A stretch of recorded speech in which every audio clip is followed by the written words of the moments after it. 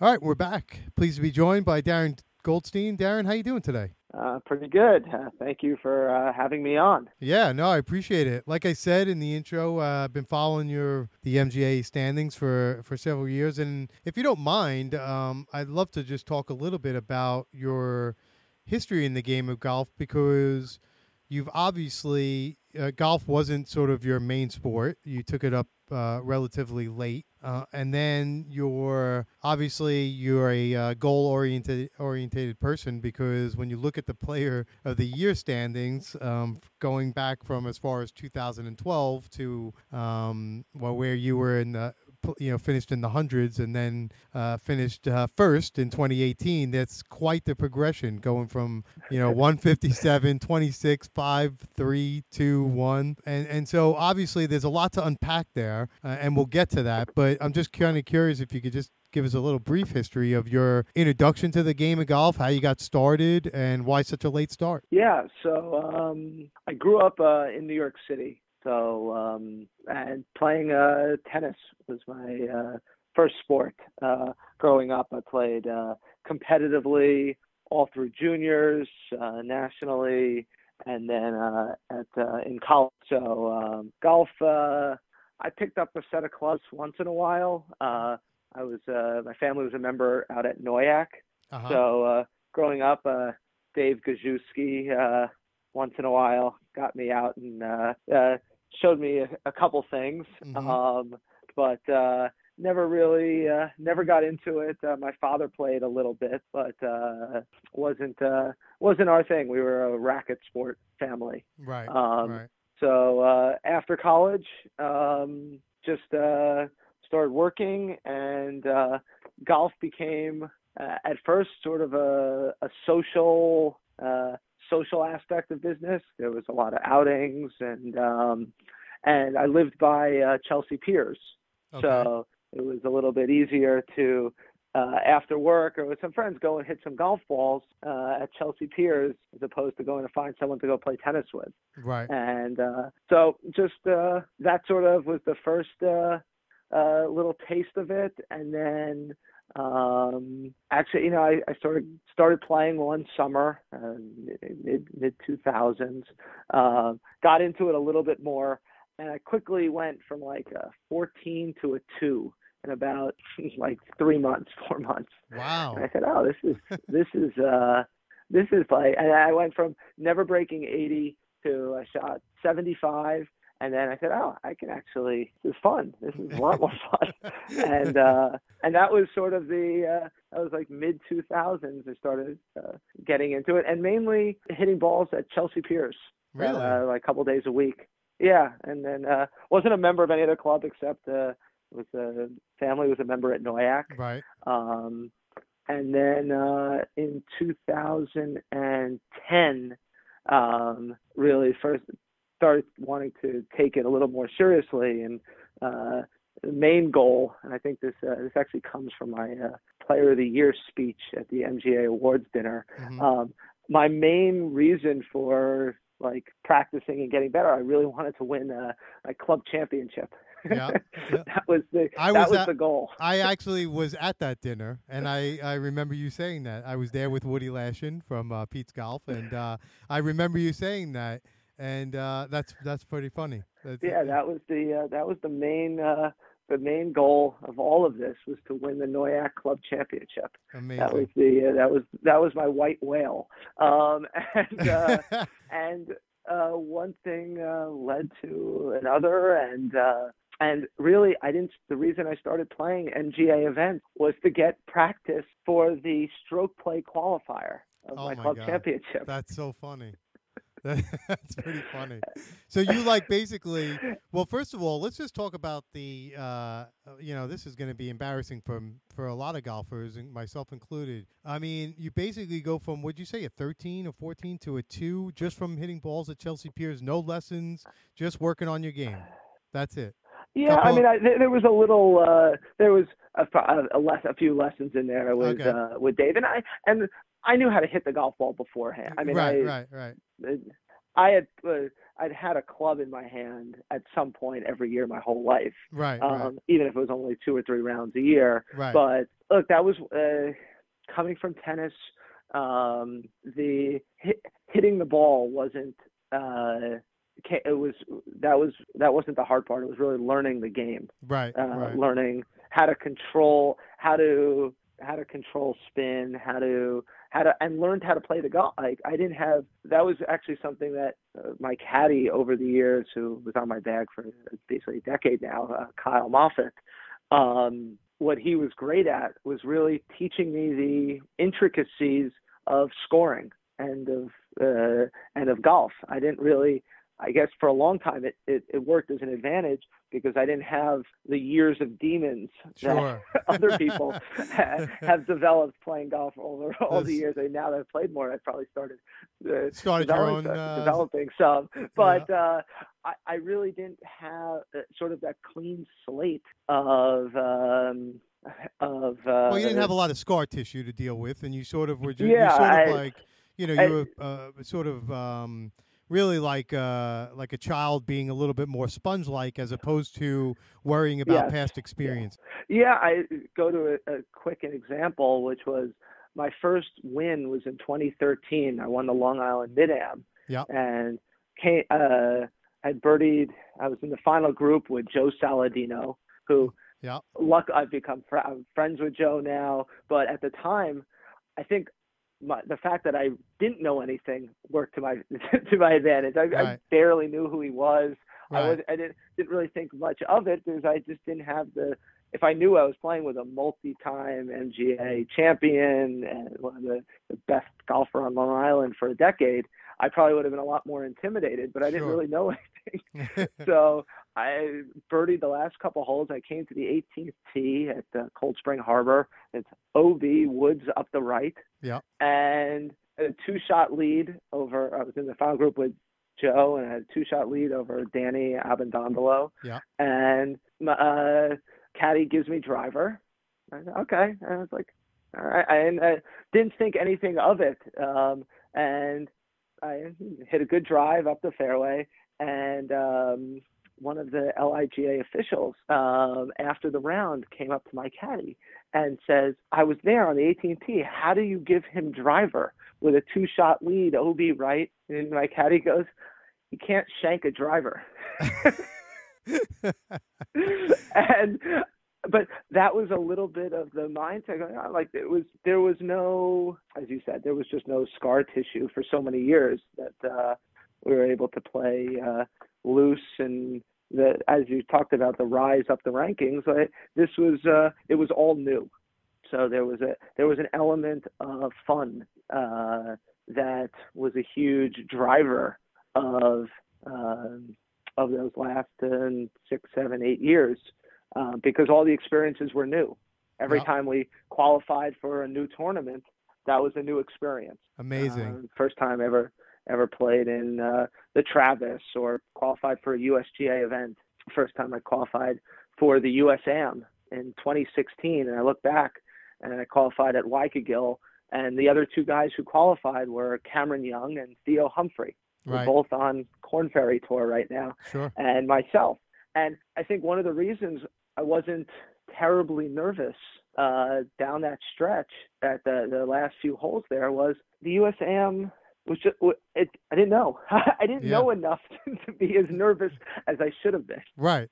Well, I mean, to some degree, you're playing with house money. You've never been there before. You don't really, you're not really in a way. I mean, in a lot of ways, it's the perfect mindset because you're playing like a child. You're just playing to have fun. You know, obviously, there's some competitiveness. You played competitive tennis and growing up and in college, so you know what competition is. But what my point is that you had the freedom with playing with house money, and so I think a lot of people strive to sort of get back to that mindset while they're playing, whereas you were just living it. No, it was it definitely aided many rounds. Did you just jumping back to the translation and the transition, I should say, from tennis? Was there anything besides the competitive part of it Was there anything that translated? Did you imagine like the face of the club, like the racket, and sort of how you get overspin, the way you hit a draw, the way you hit a cut? I don't know. Um, I don't know if you're like how yeah, technical of a person you are. in short range, in short game shots, for sure. The creating speed at the bottom, um, especially around the greens, is Hmm. critical to hitting good short game shots. Yeah. You have to be confident enough to accelerate in a very small window to control the depth of the either the steepness or shallowness of the strike, and that comes from that's very very similar I find to sort of volleying in tennis, short touch shots. Hmm. Um, Feeling the ball on the club face is very similar to feeling the ball on the racket. Hmm. Um, that the ability to have touch in your hand via something that is 3 feet away. Right. Um, so that came very naturally to me. That and putting, Hmm. um, putting as well. It's the controlling the tempo uh, of the putter through impact is critical for speed control. Right. And that control is very very similar to a lot of shots in tennis. So that was one of the reasons why a lot of things in different parts of the golf game came Hmm. very easy to me. Right.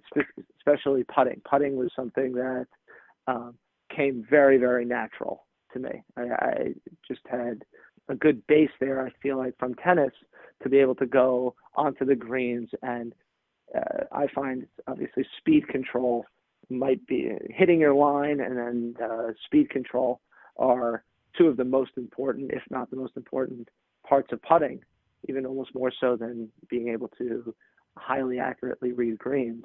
Sure. If you control the line and the pace, you're going to make a lot of putts, and that was something that I was able to do Yeah. and came pretty quickly. Yeah, and So I would even to take that a little further. I'd probably put a little more emphasis on the pace than I would on the line, because you can get away with a little bit, obviously, some margin yeah, of error with the line. But if your pace is off, you can leave yourself some really, difficult putts, and it could be more, cause more damage rather than having just being a little offline for sure. yeah, for sure. Would you say the short game is that then your favorite part of the game because it translated so much and the creative part of it, nature of it? Does that appeal to you? I would say I've always liked putting. Has always been sort of a backbone of a lot of my game. Hmm. I've been able to clean up a lot of bad shots on the greens over the years. Right. That and my just in general terms, my dispersion is which comes from face control. Hmm. I just that's really from tennis too. I have one of my strengths is my ability to hit the ball relatively straight. Hmm. I just off the tee, even if I'm having a bad day driving, I'm not a fairway over. I'm a few yards off. Right. Um, that's a Right. that's a and look, in amateur golf, you need to hit fairways and you need to make putts. Yeah. You can clean up. You can get pretty far with those two things, and being able to drive the ball pretty consistently has been a strength, and short game, and but putting specifically, Yeah. uh, and around the greens. Sure. But Well, I would say I would hitting say that fairways and making putts is pretty much translate at every level of golf, for the most part, and it's just the varying degrees of how good, what level you're playing at. You mentioned those guys like Theo Humphreys and Michael Miller and those guys. I mean, it's the same thing. It's just on another. It's just the next step, right? Next level. yeah, yeah. I think a few levels up, but Well, yes, okay. yes. I But want. yeah, no, exactly. Yeah. I want to talk a little bit about. Let's talk about the Long Island Open, which I thought you were the low am, which is fantastic amongst a pretty pretty stout. That's a heavy field. Yeah, Yeah, pretty stout field with Jason Caron, obviously, who won, and Matt Dobbins and Danny Ballin and Polland and Matt Lowe, and just a bunch of guys who can really Andrew Svoboda, lots of heady names even guys who had just came off of playing in major events on the PGA Tour. So pretty good field. And you ended up being the low amateur, shooting 72, 68, 72. I was just kind of curious and end up, I'm sorry, plus two for where the leader was T7 leader. Jason sort of won at -5. So really not that far off, but T7 for you. Let's talk about Sands Point first of all, in general as a golf course, and then the way it played that week. I love Sands Point. I think it's great. I don't think it gets enough actually notoriety, but I think it's a fantastic course. What were your thoughts? It's fantastic. Yeah. It was. I had played there once before, maybe 10 years ago. Mm-hmm. I may have played like an Ike qualifier, I think in like 2010 or something. Right. But so I didn't have a great memory of it. Well, I'm not even sure. I'm not even sure it was the same course because they had renovated it around. I'm not sure. Yeah, Yeah, I mean, it was in immaculate shape. Yeah. The greens were so good. They were tight. They were receptive. I mean, if we had some rain, I think they would have been even firmer if we hadn't had that rain. But mm-hmm. they were tight. They rolled great. Fairways were perfect, and the course really set up exactly for the style of golf that I like to mm-hmm. play, mm-hmm. which is you got to play a lot of chess out there. Is what I like to call it. Yeah, it's exactly. very strategic. It's very strategic in nature. You need to hit the ball. You need to control each shot, and those are the courses where over the years I feel like I've had the most success, especially when you're playing in open events, mm-hmm. even more so than amateur events. The courses where every shot matters, and mm-hmm. especially there at Sands Point, no shot is the same. I mean, there's different pluses and minuses to hitting different shots. I mean, for example, on number 3, I hit 3 different clubs off the tee. Each round I hit a different club. Really? Yeah, just depending on where the pin was and the number that I wanted to have coming in, mm-hmm. and where I was in the round after the first round. I mean, so that was. I mean, the course is fantastic, and that what set up well for me, just talking about the tournament, was after that first round, I had my last 2 rounds pretty well mapped out. So, I mean, I had in my mind before I teed it up on the second round, I knew where the wind was from warming up, and I knew standing on that first tee, I knew every shot I was going to hit off the tee. I had visualized and played through in my head what each club was, what shot I wanted to hit, and where I was trying to hit it. Didn't end up always. Well, I mean that's. but the plan was there. It was in place. Was to execute each hole as a standalone, sort of a standalone entity. Mm-hmm. This is what I wanted to do. This is how I wanted to play 1. This is how I wanted to play 2, and especially a golf course of that quality, with the greens running where they were. And I also had in the back of my mind, if you missed a green, you didn't have to be perfect in your short game because you could make putts. You didn't have to be afraid of 8 feet because they were running so good that you could, if you just had the pace or you get it on line, you were going to make a lot of putts. I had 53 putts the last 2 rounds. Wow. Combined. You know, and that's amazing because in addition to being really a collection of 18 great green complexes, those greens in itself they're not overly complicated, I guess is a good way to say it, but very subtle and very difficult. And so you're right. Getting the line is, I should say, if you have the line, making putts is easy. But finding the right line is not necessarily easy there because there's a lot of subtlety to those greens. Yeah, there was a lot of putts where we read it from one side, saw it one way, read it from the other side of the hole, saw it another way, yep. Got over the ball. my feet told me one thing, my eyes were telling me something else. I can't tell you how many times I backed off a putt and said, okay, I got to start this over. I don't Yeah. know which way this is going. I know. It's crazy, right? um, It's interesting. It's interesting how that happens. So how do you commit to that? How do you when you back up? Where do you? I normally go to, if I can't tell, I like the read below the hole. I trust that read more so than the one behind the ball. So I rather read it from low to high, from the low spot from behind the hole. Mm-hmm. Especially on a downhill putt, so the below the line. Even if it's an uphill putt, I still like the opposite side read.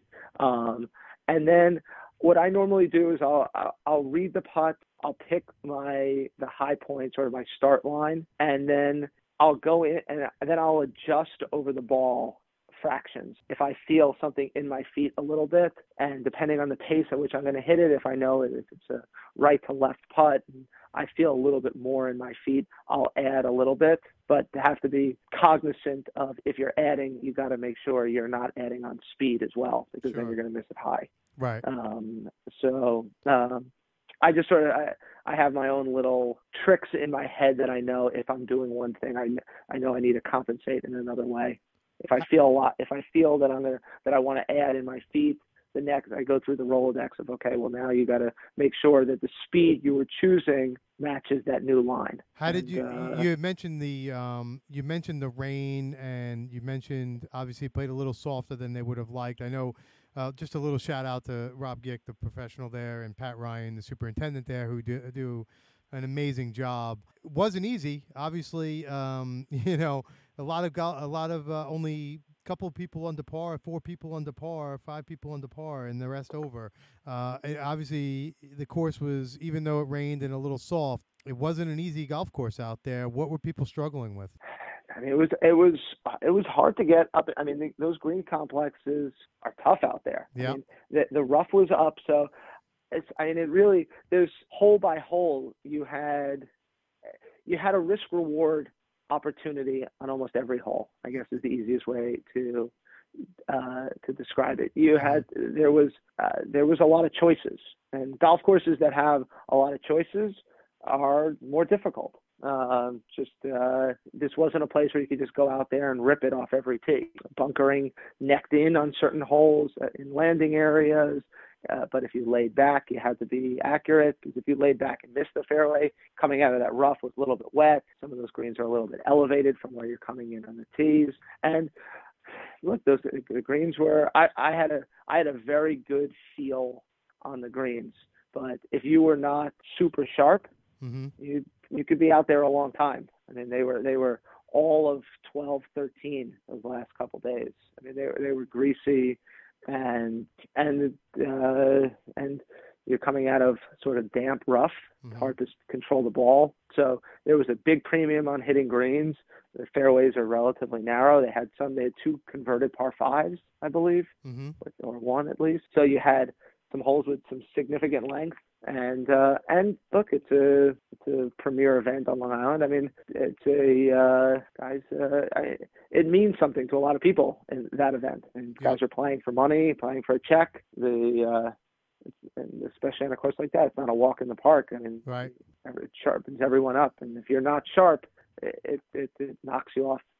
It can knock you off pretty quickly. Did they 2 things regarding the architecture? Number 1, did they play? Number 2, the Tilly short, the little Tilly as he liked to call them.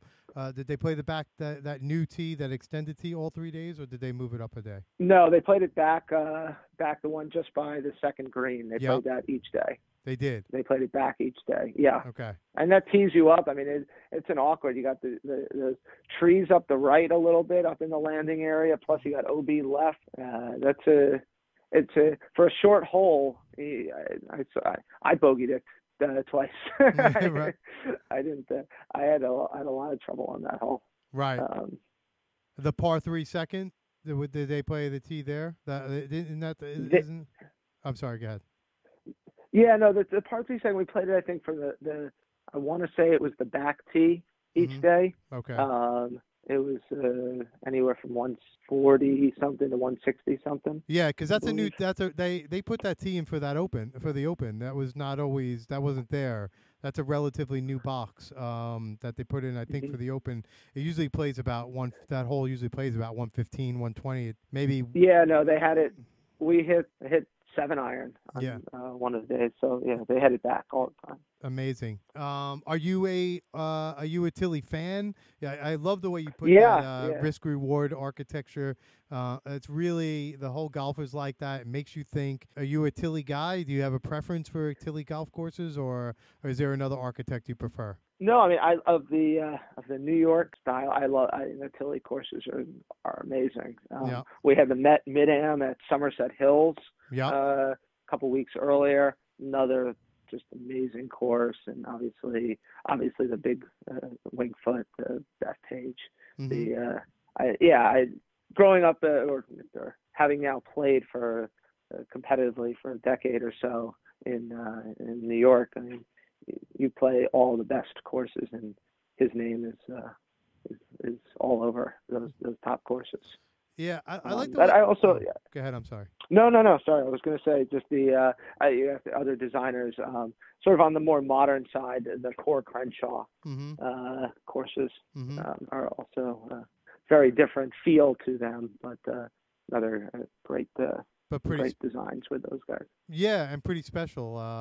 And I like their ability to sort of go with what nature. Obviously, they're known for that, and but not all their Hmm. golf courses necessarily look the same or play the same. Just looking out east, Friars Head is one, and then you have East Hampton as a totally different kind of golf course.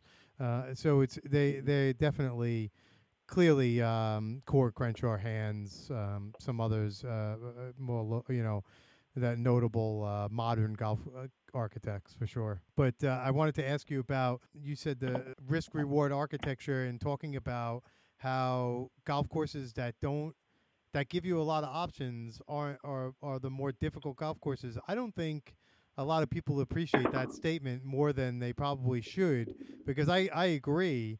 The more you have to think out there, the more fun golf becomes, but also the more challenging as well. Yes, I would agree. The courses where you can where you have multiple options.